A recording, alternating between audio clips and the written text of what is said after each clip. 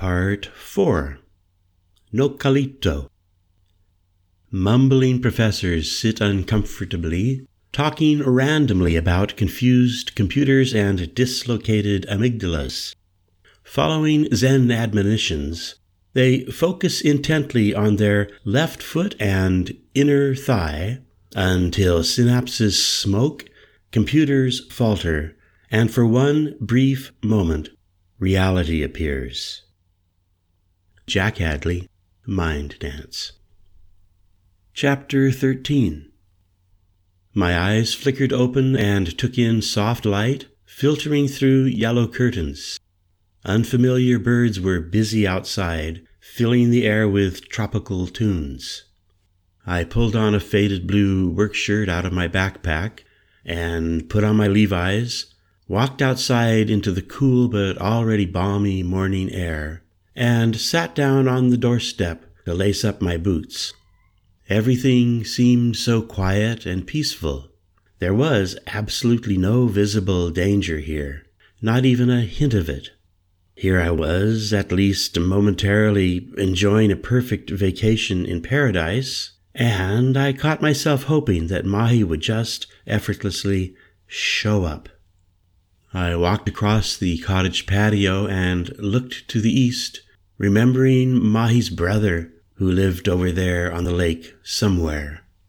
Down below me, the smooth surface of the water was starting to appear through a low-hanging morning mist, and in the distance, sunlight was already bright on the main volcano, and up from me, the other resort rentals sported red tile roofs and white adobe walls covered with flowering vines and deep red bougainvilleas. A young girl in traditional Wipili dress was walking down toward me on the path. She was perhaps 10, moving with casual grace, carrying a silver platter loaded with a big cup of coffee and a glass of fresh orange juice, plus slices of fruit. For a moment I thought she was the girl in the church last night, but no, she was someone new. "Thanks, you're an angel," I said in Spanish. She nodded, but said nothing. She turned and hurried back up the path toward the main house. The coffee was good. A breeze touched the nape of my neck, coming down from pine-topped mountains a couple thousand feet above the lake. The scent in the air was so expansive and complete that the moment seemed to have decided to stretch out and go on forever. Then a boat suddenly broke into view from the east, moving fast toward the cove down below, a well-preserved Chris Craft inboard with its hardwood hull cutting heavily through the water. Aside from a few native dugouts, this was the first boat I'd seen on the lake this morning. The boat disappeared from view right down below. I couldn't see the dock, but I heard the big engine suddenly drop into nothingness. A few moments later, a young woman appeared, walking lightly up the steps about 100 feet away from me, headed toward the main building.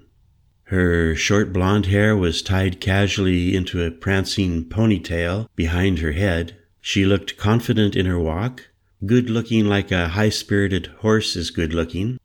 Her athletic legs flexed between short shorts and tennis shoes, and a maroon scarf was tied loosely around her neck. Very nice. Francesca came out to greet her, and I watched as the two women sat down together at one of the main patio's dining tables. Feeling hungry, I came walking up the wide steps to the veranda, and Francesca waved me to their table, her expression muted. "Jack, this is Ursula Eklund," she said evenly to me in English. "She's a friend from around a few curves in the lake, but originally from very far away over in Sweden." I shook hands with the woman. She had a good, solid handshake. "My pleasure," I said, meeting blue eyes. "Jack's a psychologist from up in San Francisco," Francesca told her as I sat down. "And by coincidence, Jack, this is also Ursula's profession." The woman shrugged her lovely shoulders and smiled just slightly. "So tell me," she said in her lilting Scandinavian accent, Don't you find the everyday business of traditional psychology quite boring?" I met her eyes and saw a half-playful edge to her grin. Just then Francesca looked at her watch. "You must excuse me," she said. "I have a doctor appointment. I return in an hour. If you are here, Jack, we can meet for lunch."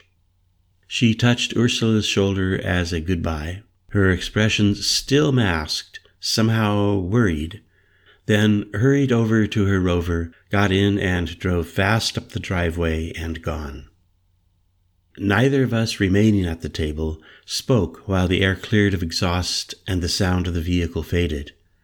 I sipped my coffee and then accompanied the Swedish woman to the breakfast buffet to load up my plate. "So, if you find psychology boring," I asked her, "why are you in it?" "Oh, from the time I was 16, I was consumed studying everything from medicine to the occult. I moved to the United States because so much was happening there in my particular field." "Which is?" She eyed me. "The deep working of the mind, the neural interface of cognition and emotion." I let that thought simmer while I dug into my food, and she followed suit. And then she put down her fork and wiped her lips with a linen napkin. "I am just now finishing new research," she told me, "that you might like to see." I said, and added without thinking it through, "Are you perhaps working down here with a man called Bernard Bernhardt?" "Ah, so Francesca told you." "Yes, indeed, Berno. And currently we are consumed. This morning I have time only for a quick soak in the hot springs. If you like, we can continue our conversation in a submerged posture." Still not sure if Francesca had set up this encounter or if it was pure happenstance, but feeling highly curious and seeing no reason to resist the woman's offer, I followed her down the cliff and inside the cave. In the dim lighting of a few overhanging bulbs in the cave, I saw that the emaciated old man was back up on his meditation perch in the mist. Ursula ignored him, and soon our shared water became utterly revealing with nothing left to the imagination. I noted that the left side of her body seemed slightly weak and drooping compared with the right side. Her smile was downturned a bit on the left side, and her left breast was considerably smaller than the right one. Aside from that, she came across as 100% assertive beauty, zero bashfulness, remarkable body, good laugh, and a fun girl. But like a big red flag, the emotional side of her appeared entirely elusive. "Ah, each week I look forward to this moment," she said, her nipples slightly submerged. "So where'd you meet Bernardo?" I asked. "Oh, various places. Zurich, Luxembourg, Stanford. Bernardo is my hero. He has a mind like no other human being. Like myself, he was busy gobbling large hunks of science in great gulps. But he digests them whole, grasping key essentials without fixating on details. For the details, he chose me to be the scientific extension of his intent." "Intent to do what?" I asked. Just as I was saying those words, I felt the big toe of her left foot just lightly touching the inside of my right thigh, stimulating an involuntary erotic flush through my pleasure zones.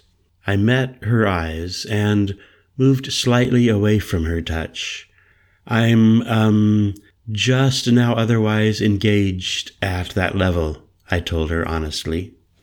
"Ah, what a shame. I just now am feeling," she said in her husky upfront voice, "a sudden yen to make contact below this crazy brain of mine. You cannot know what a relief it is to be over here. We're in such a high-pressure mode at the hacienda. So you say you have someone special who touches you like I perhaps want to? I eyed her across the water, nodded yes. And she went on, can you tune into this person's presence? Are you connected energetically? Can you feel her right now? Now that's a nice focus, I said. Yeah, I can. So, point in her direction. Actually, she's off somewhere on her own adventure right now. We're meeting later, up north. So you're here on your own, she went on. Yeah, I'm headed home soon.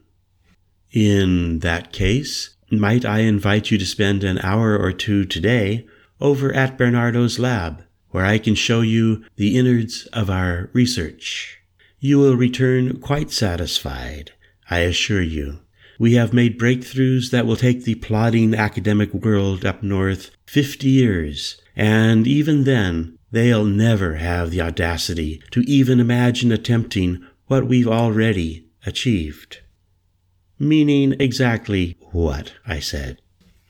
The invention of equipment, she went on, that can recognize and amplify any emotion or short thought flow and broadcast that complex vibrational information outward into receptor brains where it's received at subliminal levels. And also, she went on, I myself have now completed my own research documenting the human aura, software that identifies and amplifies the energetic emanations of the 7 chakras and images them as holographic presentations. Oh, I said, now that's interesting. 10 minutes later, the big inboard Chrysler engine coughed into 8-cylinder life, and we went roaring off across the blue liquid skin of the lake. Soon we were far enough out to where we could see the whole jagged circle of Lago Atitlan, with Panajachel behind us to the north, and to the south 10 miles, the main volcano, the very one that history books said had exploded and buried this highland civilization 1,000 years ago. The Chris Craft roar unexpectedly died. She'd cut the engine. I realized there was absolutely no one watching us way out here. She didn't say anything until the boat drifted and came to a windless stop. So now, she said softly, our moment in the sun. I assume you don't mind a short pause. She once again quickly stripped off her top and shorts, knowing I couldn't help but watch. She was a strange one, acting just slightly too overt. When I didn't seem to respond to her sexual wiles, she pouted her lips at me in annoyance, tossed a yoga mat before her, and went on hands and knees across the slightly arched bow of the boat, then collapsed down on her stomach. You're thinking of some other woman, she grumbled. Am I so very ugly? She reached over to her day pack and came out with a joint, fired it up amid fervent puffing, and offered it to me. No thanks, I said. That delicious mota rush up the spine. And Jacques, look down deep into this marvelous lake. It's mesmerizing, all those ripples creating moire patterns that generate in the brain similar neural ripples. And that breeze just now picking up, touching me like some Mayan god. Skin all over. You would not believe. The volcanic core of Lago Atitlan, it runs down so deep and convoluted that no one has ever explored it unto its true depths. Just like no one's yet truly explored my own inner depths. I am the eyes and ears and skin and sex of the ancient gods, and we must all remember to pause and experience the celestial flowering. Jacques, I now fade momentarily out of social commission and indulge in this blessed cannabis rush. And I guess she did. I'm a bashful cowboy at heart. I turned away, listening to the lapping of tiny waves against the wooden hull, and the sound of Ursi's breathing dropping deeper, then changing abruptly with almost a sob emerging from her lips. I turned back to her. "Hey, what is it?" I asked. She was lying on her side now, a hand between her thighs, staring off into nothing, tears running down her cheeks. "I have been too long in the cold," she muttered almost inaudibly, as if to herself. "I have become frozen in Bernardo's heat. Everyone, go to hell, leave me alone, fuck you all." I talk nonsense. And I know we must now go, so that I can give you the full tour before Bernardo returns home from the city. She made a move, sat upright cross-legged on the mat. "Well, I am at least now somewhat released and operant," she said. "Do you want to, talk about Bernardo?" I offered. No, please. I was becoming weak just then. The marijuana. I admit I'm slightly over my head with Bernardo, but I shall not yield my primary cause. "And what is that?" I asked. She looked hard at me, and I saw some part of her I hadn't seen before. Waging war against the primitive fear center of the mammalian brain, cleverly challenging its ancient reptilian programming, its blind, endless, heartless violence. There must come a massive change. Science must now step forward and purposefully alter our neural programming. My father, he raped my mother. When I was 10, I vowed to God to use science to short-circuit the male amygdala, and I am now quite close to success. But enough meaningless marijuana mumbles.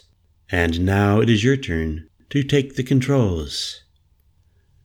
Sitting at the wheel, remembering long-gone summers up at Tahoe, steering almost the same identical boat, I let my eyes dominate my focus as they roamed along the shore we were approaching.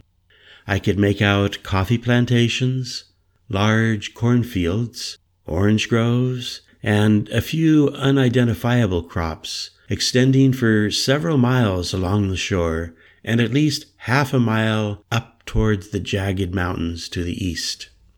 I guessed that over the top of that highest ridge and down way below to the east would be Guatemala City, but that vast urban realm seemed light years from here. I was checking out 3 large, well-kept haciendas that sat back 100 yards or so from the shore. There was also some major construction of some sort. Ursula pointed for me to veer off to the left toward a fairly wide lagoon. A minute or two later, she stood up and found her top and covered her breasts, then took over the wheel as we approached a large, traditional stucco hacienda on the left, with well-kept lawns and a big, new, multi-level addition behind and up the hill, sporting several layered stories, and then a unique dome. A fairly new boat dock with 3 enclosed boathouses awaited us, with another Chris-craft plus a couple 20-foot open cargo boats tied up alongside. Leaving the keys in the ignition and taking my hand, she guided me up a path from the river through gardens and ancient shade trees and sloping lawns, then through a heavy hardwood front door and into a living room, furnished with all modern classy city stuff, nothing that would make you feel you were up here on Lago Atitlan. A man in a suit, with no tie, was sitting over on a far couch with his back to us, talking quietly on a cell phone. He turned his head and looked our way. "Oh, it's only you," Ursi said to him, her voice sounding more dominant than before. "Jack, meet our person from the embassy, Nathan Wingster." I, of course, recognized him. He came over, pocketing his phone in the interior of his suit coat.